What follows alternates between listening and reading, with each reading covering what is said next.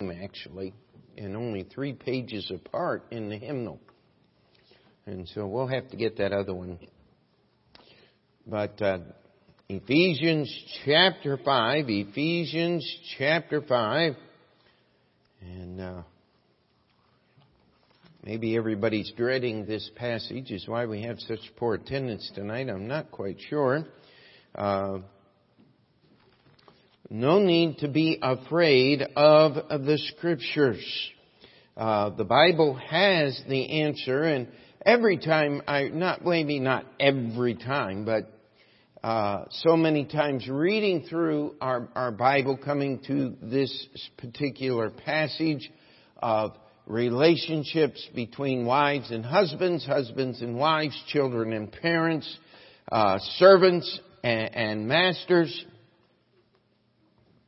A quote just kind of rings in my mind. It's actually stuck in my crawl more than anything. Some of you may have heard of James Dobson. He is supposed to be a Christian psychiatrist, psychologist. He's real big. When I was a kid, he was on the radio everywhere. And if you listen to Christian radio, you listen to James Dobson. And he made a statement one time. Someone had written him a letter asking him about baptism. And I said, this is going to be good. And it was. I've still angered every time I think of it. He says, that is a theological question. And he says, I am not a theologian. I am a psychiatrist. He says, I help people with their relationships. If you want a Bible answer to a Bible question, you need to talk to a theologian. But if you want a Bible answer to interpersonal relationships and how to deal with other people, then you come to me because I'm a psychologist. How many of you caught the hook in there? And I'm not quoting him perfect, but he says, I don't know enough about the Bible to tell you what baptism is and isn't. Now, as I look out over the auditorium, except for the youngest children here, every person in this auditorium is more qualified theologically than Dr. James Dobson, according to his own statement. And that tells us that when he goes and gets his answer to personal relationships, this is not his primary source. He is going to secular psychology. And this is why we do not like him. And I've had people say, why do you name names? Well, if you go back just a few verses here, let me find it here.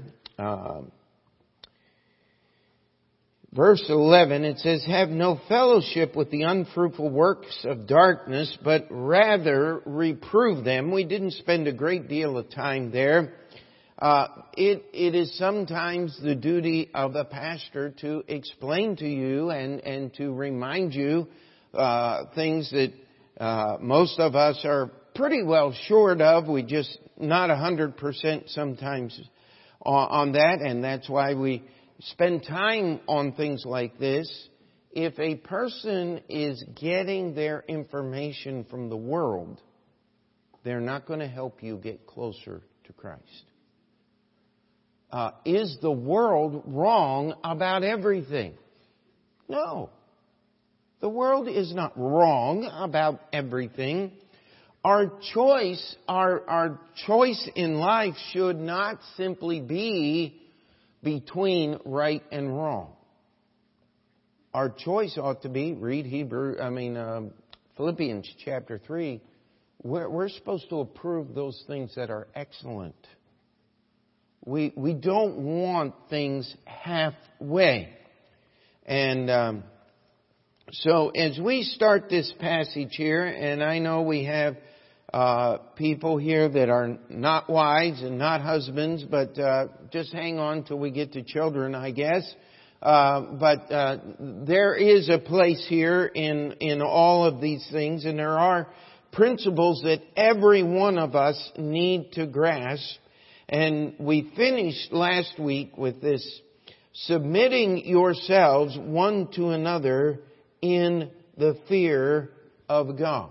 Now, this is the summary. This is how we live the Christian life. This is the greatest ideal that has ever been attained to by mankind. Thomas Jefferson called it the pursuit of happiness.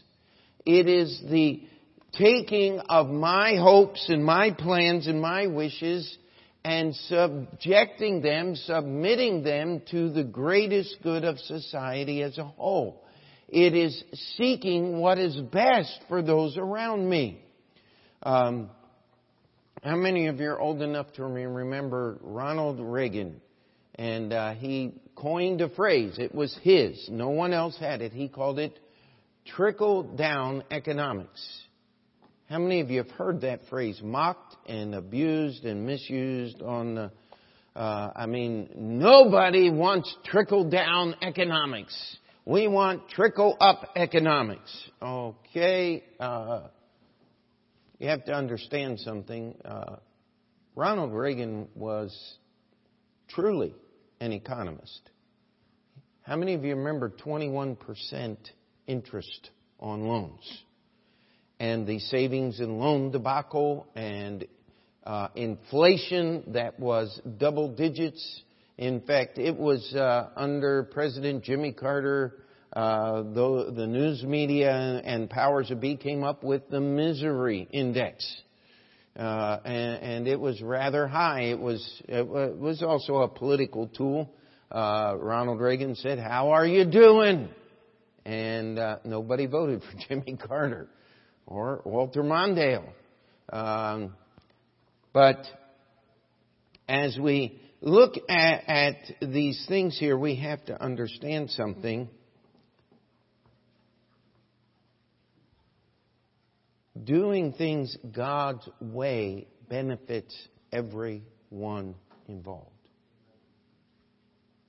And when Ronald Reagan talked about trickle-down economics, he said, will you please just let the investors invest and the people that own the businesses move forward, and that's going to make better jobs.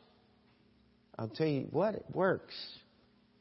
It just does.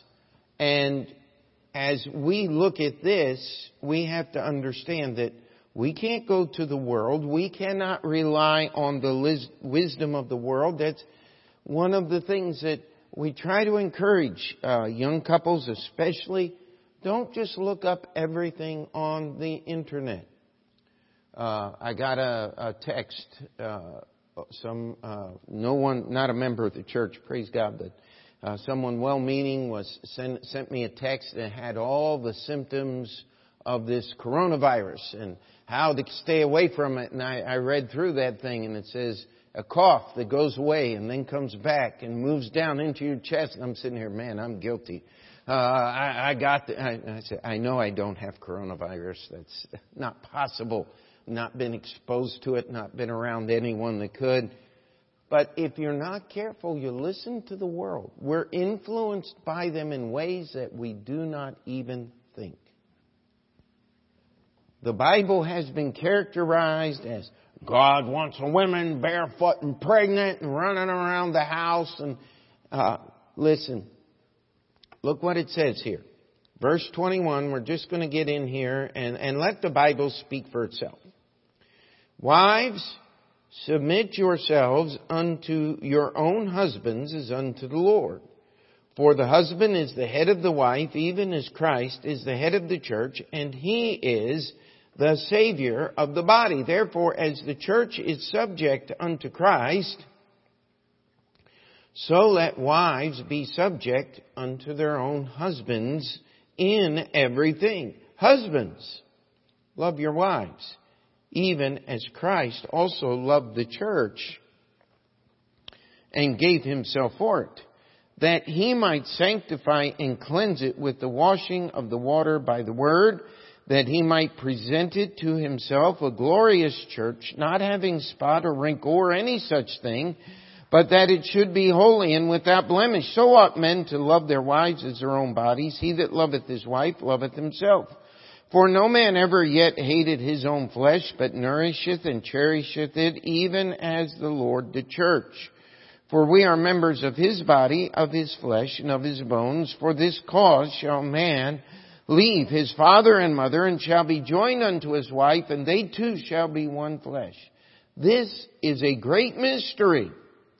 But I speak concerning Christ and the church. Nevertheless, let every one of you in particular so love his wife even as himself, and the wife see that she reverence her husband. So he takes the rest of chapter 5 here and deals with the relationship between husband and wife. And as we've said so many times, Paul just seemingly does not take a breath in the book of Ephesians. I mean, it just boom, boom, boom, boom. And so he doesn't mince the words. He doesn't say this is for your best interest. He just simply says, wives, submit. Now I looked up the word just to make sure, and it says to place oneself under the control of a person in authority or power. Oh wow. Gloria Steinem and all of those people, I mean, they just blew a gasket now, didn't they? The feminist movement and all of this. You know, the feminist movement is only missing one thing. Femininity. It's gone. I guess they're against it. It says to become subject, surrender oneself, to yield to a person or his rule. Now, it says here, wives, submit yourselves unto your own husband. Now, you know what? That works out really good as long as he does everything she says. Amen? The point being here is, it says, as unto the Lord. Now, let me ask you a question here.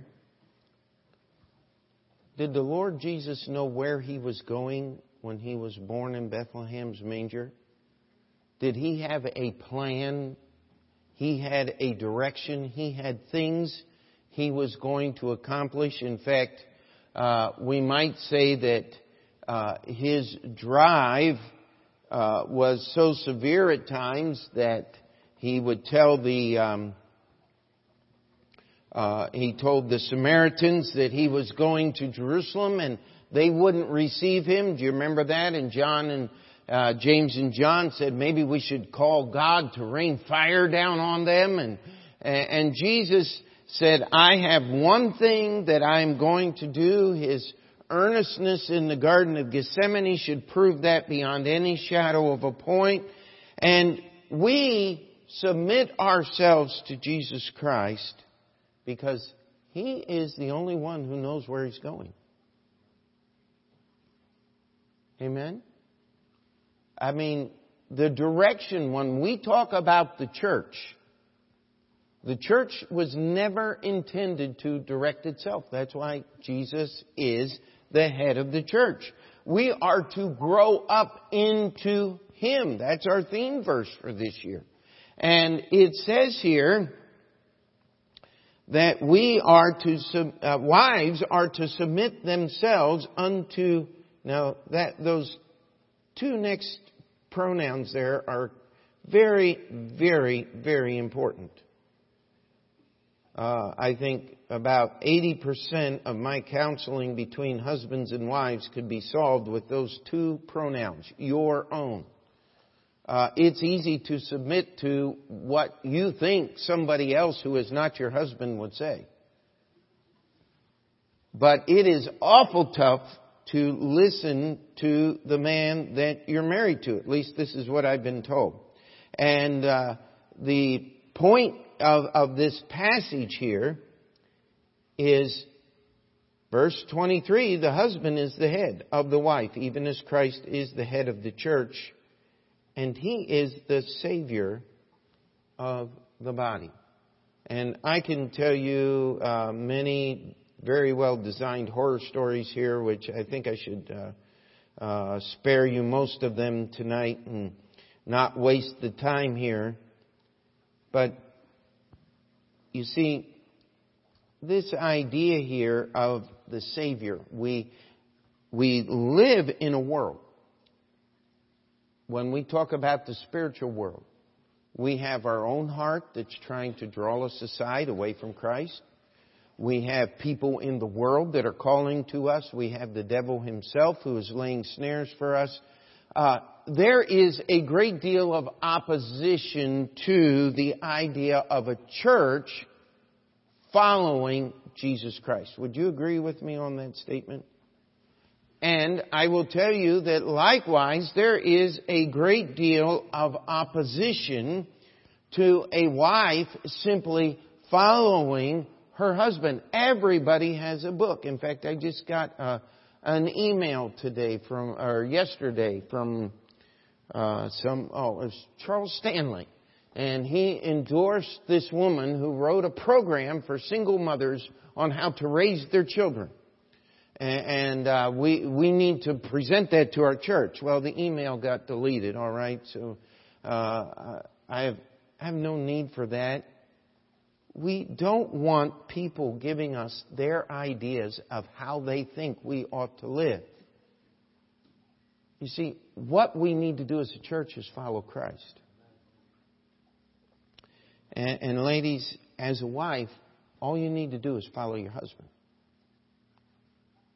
I think some of the sweetest words, I've used this illustration many times. My wife and I were just a few months before our marriage, and she got very jittery, and I said, we need to sit down and talk. And she said, well, I don't know. I said, well, let's just sit down and talk. And she said, I don't know if I'm called to New York City. I'm sitting here going, what is this? And then it hit me. He said, you don't need to be called to New York City. I said, I'm your calling. And I'm saying, now what did I just say? Ephesians chapter 5. I was not quoting it directly. And I remember her. She just looked at me. I don't know if she remembers this or not. I can live with that. And I'm sitting here going, yes, we're moving in the right direction here. Problem solved. You see, we're so worried about the world in which we live, ladies, that we're trying to make things look good for the world when the Bible just simply says, submit to your own husband. And that's a high price to pay. This was on the other side. I had someone talk to me years ago. I'll not give a name, not a member of our church at all, but just said, I'm getting a little older. I'm thinking about getting married. And I said, if that's what you think about it, don't do it. It costs a lot more than that. It's not just something you do. It's something you give your life to. You've got to surrender every point of your life here. And wives, it says that as Christ is the Savior of the church, He will keep you from the stress and struggle and the problems of this world. You don't have to compete in the world. I remember my father died when I was only 14. And my mom had to live in a world of men. And it wasn't as easy back then as it is today. And it was very, very difficult for her. And the simple truth of the matter is we've got to live in the place that God places us. But when it comes to the Word of God, how many sermons have I preached on we don't interpret the Bible, we obey it? We don't change the words of the Bible. We don't sit here and try to manipulate Bible verses to get what we want from the Bible. We have to modify what we believe, and we have to surrender ourselves and our thoughts to the Bible. I couldn't give you a number on how many sermons like that I've preached. Well, you know what that says? That's how wives submit themselves to their husbands, as unto the Lord. instead of manipulating and trying to get things changed to get your way. It's just following. It says, as the church is to Christ, so the wife is to be to her own husband. 3 verses there. And what an uproar. I mean, there is just not one bit of agreement from anybody today except those that are willing to submit themselves unto the words of Scripture. Now, husband, if you want a wife that is willing to do this, then you'd better get ready, because we go from 25 down to 33, and then we pick up another verse in Ephesians chapter 6, and this is all directed toward the husbands and the men. If you want a biblically submissive wife, then you must be a biblically obedient husband. If you remember, this passage says an awful lot about direction and knowing where you're going and what you're doing. And if there's anything that is discouraged in our society and in our world today, it is a man that has some direction. It is a man that knows where he's going, what he's trying to do. Why do you think they hate President Trump the way they do? He said, I'm going to get this economy moving. When our former president told us that 1% and 2% and even negative economic growth, you know what that is? That's decline. He said, that's the best we can expect. We're looking at exactly what the president said before he's a president. Almost 3% growth in our economy. That's unbelievable. The strongest economic force in the world is the United States right now. And it's because of our president. That's why they hate him. He's actually doing what he said. He said he's going to do something about immigration.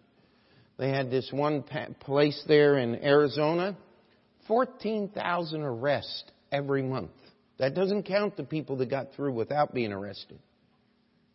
The arrest rate last month was down 95%. In fact, they don't even have to patrol that area hardly at all anymore, because nobody's even trying to get through that same area because they've been deterred. And that's a bad thing. I'm not trying to defend the president here. What I'm trying to do is use an illustration as why people hate him. He's actually getting things done. He's doing what he said. And men, if you're going to be a biblical husband, look what it says here. Love your wives, even as Christ also loved the church and gave himself for it. I want you to understand, a wife will willingly submit to a husband who has given himself to her. And this is simply an illustration. Look what it says here. Here's what Christ wants for his church. That he might sanctify and cleanse it with the washing of the water by the word, that he might present it to himself a glorious church, not having spot or wrinkle or any such thing, but that it should be holy and without blemish. So ought men to love their wives as their own bodies. He that loveth his wife loveth himself, for no man ever yet hated his own flesh, but nourisheth it and cherisheth it, even as the Lord the church. Now, the Bible says God has a plan for the church. He wants us to be sanctified. That word means separated from the world. Men, you want your wife to be separated from the world. You don't want her to have to live out there in that hog slop of all the problems and the fighting. I don't want my wife having to fight with men all day at work and argue with them at the office. I'll take care of that. In fact, there's been a couple of times somebody calls up and she'll say they won't get off the phone. I said, I'll handle that. I get them off the phone real quick. The simple truth of the matter is, it says that He might sanctify it and cleanse it. It is your job as a husband to make her duties at home easier. This is just the way it's supposed to be. There is a process here. There is a work.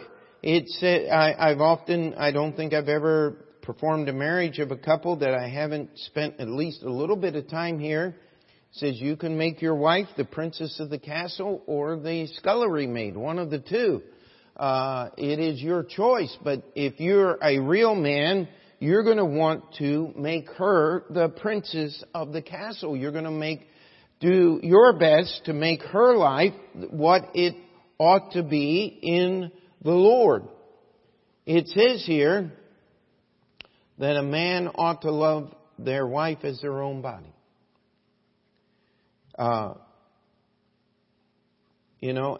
we live in a world where people love to talk about hating themselves. But isn't it interesting? Somebody that's got a problem hating themselves will spend $300 an hour on a psychiatrist to solve that problem.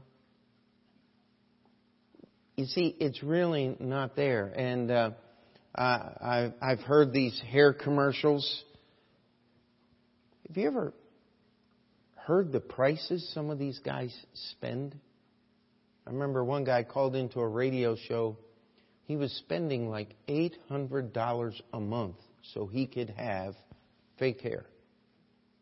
It's worth every penny of it. And I mean, the guy was... And my thought right here is, he's going to spend $800 a month on his wife or something? Absolutely not. This is a very selfish type individual here. If you love your wife, you love yourself. And some of the most wonderful times in a marriage is when you're struggling and you have nothing but each other. You see, there's nothing that gets in the way and distracts you at that point. And you understand, and every man in here ought to understand, the purpose of a marriage is to last until Jesus comes back. That's the purpose. And you're going to have to do some things to make that happen. The word nourish means to supply a thing, whatever is necessary to promote its growth or formation or to maintain its proper condition. The idea of nourishing is to promote growth and formation. The word cherish means to hold dear, to treat with tenderness and affection, to make much of, to take affectionate care of, to keep or guard carefully. Now, every person must do that for their own body. You have to take care of it. But here's what it says: no man ever yet hated his own flesh, but nourisheth and cherisheth, even as the Lord the church. Verse 30, for we are members of His body, of His flesh, and of His bones. And what this is saying here is, we're members of Christ. As a saved human being, we're members of one another. We're members of Jesus Christ. We're part of that body. Then why aren't we getting our direction from Jesus the way we should? If you want direction for your life, the Bible is full of it. And it's not just for preachers. It solves. If we will, those of you that have been through that lesson on seeking God's will, know that by being obedient to the things the Bible says, the other decisions of life make themselves for you. And if we will follow that way and surrender ourselves, we're members of Christ. We should automatically be living like Jesus Christ. That's what this passage is saying. And it says in the next verse, for this cause shall a man leave his father and mother, and shall be joined unto his wife, and they two shall be one flesh. It's not hard to get a wife to leave her family if the man will leave his. You're starting a new family. And I challenge, don't compare her biscuits to your mother's. She's been making them a lot longer than you've been alive. Give her a chance to catch up. The whole point here is, this is a great mystery. I mean, you stop and you think about all of the people that live in this world. And the two people would say, God put us together. In fact, I know preachers that say, listen, this idea that God picked one person and one wife and put them together is ridiculous. There's many people you could get along with. You pick one and that's, well, I don't believe that. I believe God's capable of picking one person and putting them together. I believe He's capable of keeping us together. And I will tell you this, if you are married, it's your will, it's God's will to stay that way. There is no question there. But it is an incredible mystery. You can't explain why person A and person B are together as husband and wife. I don't know how many times over the years, I hope you know how high over your head you married. I said, I absolutely do. I understand that. Because, remember when Brother Brown was here, he still referred to me as the fellow that broke up the Marshall family. And Dad's looking for somebody. He's only got, 2 left now, right? And but the idea here simply is, you can't explain everything. If you're going to sit down here and try to write it all out and work out a contract, I want to promise you, you're not going to have much of a marriage. Because that's not how it works. If we are serving Christ, we're willingly, the number one word here, husbands, love your wives. The number one word here, wives, submit yourselves unto your husbands. And I've heard preachers preach that, a woman doesn't really ever love a man like a man loves a woman. And excuse me, this is a mystery. Stop trying to explain the mystery. I mean, that works for Columbo, but it doesn't work in a real marriage. Amen? You see, God wants us. Can you explain to me why God loves you so much? Why He should? I'll tell you what, if you think you have reasons why God should love you so much, you don't understand why God loves you. You just have no clue. It's a mystery. It's something you must accept by faith. And as you do, it allows you to serve God. Can we say amen to that? And the husband and wife, guess what? You have to accept that thing by faith. And I, first to admit, I think the gentleman's got a whole lot easier job than the lady does.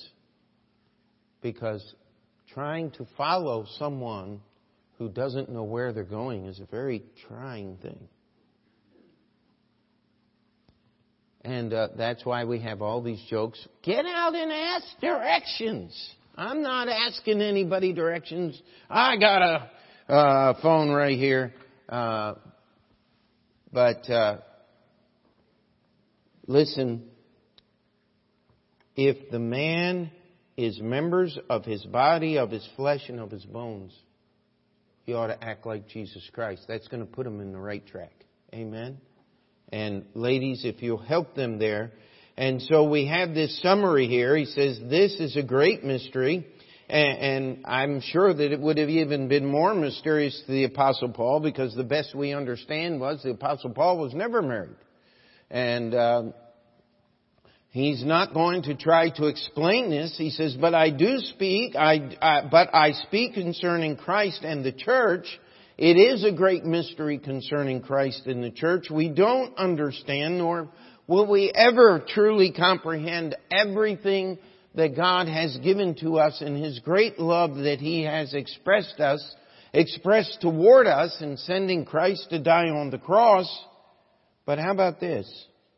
Nevertheless, let every one of you in particular so love his wife even as himself, and the wife see that she reverence her husband. Same two words again, just worded a little different. Man, love, woman, instead of submit, the word is reverence. And the meaning here of the word reverence is to regard with reverence or veneration as having a divine or sacred character, to hold in high respect or esteem, to venerate as a being of an exalted or superior kind. And every man's going, yes, yeah, oh, exalted, superior, yes. No, it says to regard. Every one of us know that we're all created the same before Christ. But we have a position, we have duties.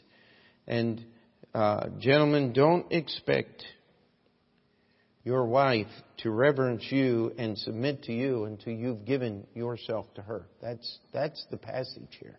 That's how this works. And the greatest gift that parents can give their children is to follow this command. We have so many young people here in our society, in this city especially, that have no understanding as what the word authority means. That's why when a police officer says stop, they keep going. And we have had some very terrible things happen. Some of you remember that Amadou Diallo thing years ago where he was shot 50-some times. And you know what the reason was? He wouldn't stop. And his parents said, well, we're afraid of police. Excuse me, this is America. You don't need to be afraid of the police. We need to understand something here. If we're going to follow this pattern, children, obey your parents in the Lord. Now, I would say I wouldn't know of any time in the history of this church, because the Bible tells us as parents that we're to lead our children in the right direction. Obey your parents in the Lord, for this is right. There are parents who ask their children to do wrong things, but very, very, very few. Honor thy father and thy mother, which is the first commandment, with promise. And we don't have time to go into all of this tonight, but the whole idea of honoring your parents is not just obeying them, though it certainly was. If you've been doing the Bible reading schedule, you just read through the book of Deuteronomy. What were parents supposed to do to a child that would not obey? They're supposed to drag him before the judges and say, this is our son, he's a drunkard and a glutton, he won't pay any attention. And it was a capital offense. We couldn't do that in America today. There wouldn't be a next generation. And it's because parents are not spending time being obedient to the biblical commands. If you love your wife as Jesus Christ did and gave yourself for it, are you going to let your kids grow up to be criminals? As Jesus told the disciples, I trow not. It can't happen. It's not going to. And there's a promise here. It says that thy days may be long upon the earth. It says that it might be well with thee, that thou mayest live long on the earth. And then verse 4 here, and fathers, provoke not your children to wrath, but bring them up in the nurture and admonition of the Lord. And I don't know that father has ever been a real father that has not provoked his children at one time or another. I want to do what I want to do. Well, that's not what this is talking about here. It's don't give them reason to think that you're leading them in the wrong direction. That's what this is talking about. You know, you may have grown up in a home where money was everything, and a job and all of this, and you grew up and become an adult and find out that just because you have money and a job and everything they say that's going to make your life happy, that doesn't make you happy. That's where the hippies came from. They had prosperity. America had beaten back Hitler and had slowed down the advance of communism in the world. And many Americans thought that they were living in heaven. And many people in the rest of the world thought that America was heaven. And you read the stories of those immigrants that come into Ellis Island. I thought the streets were paved with gold.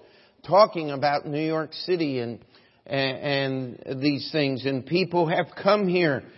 And yet, I'll tell you this, the American dream is simply that. If you do not seek the things that are in this book called the Bible,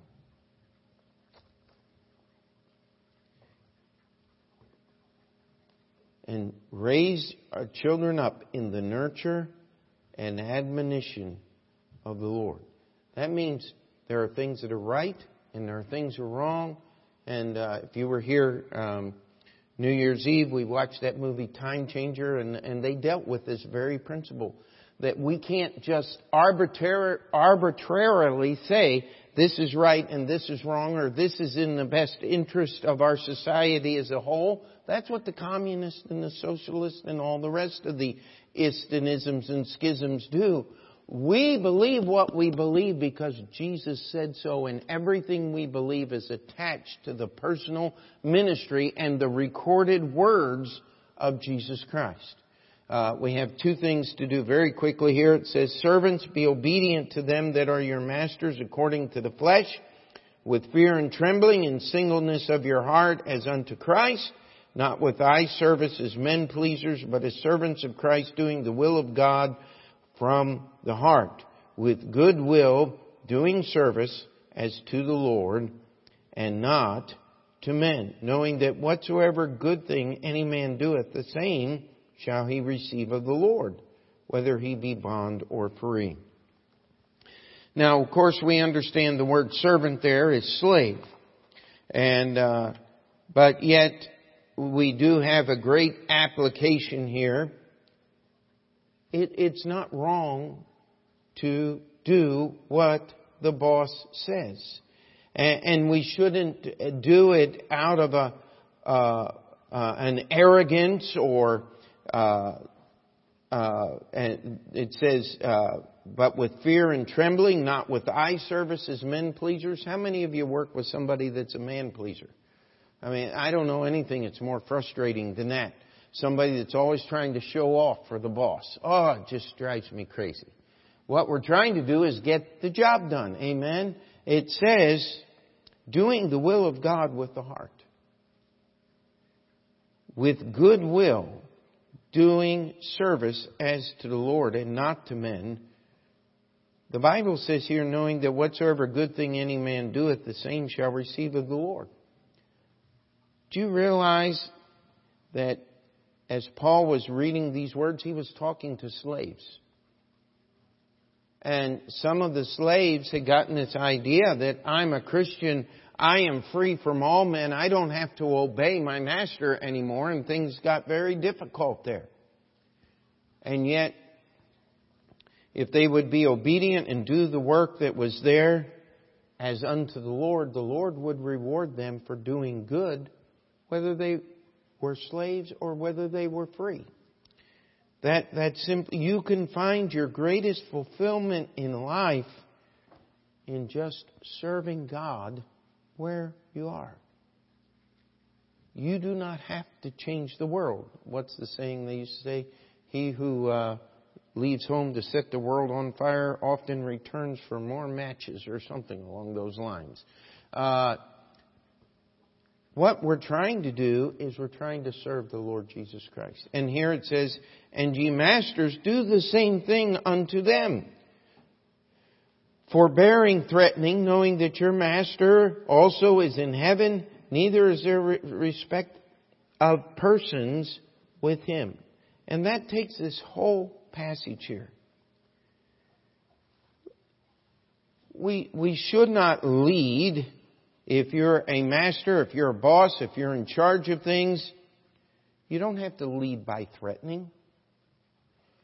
You would lead others as Christ has led you. That's our example. Amen.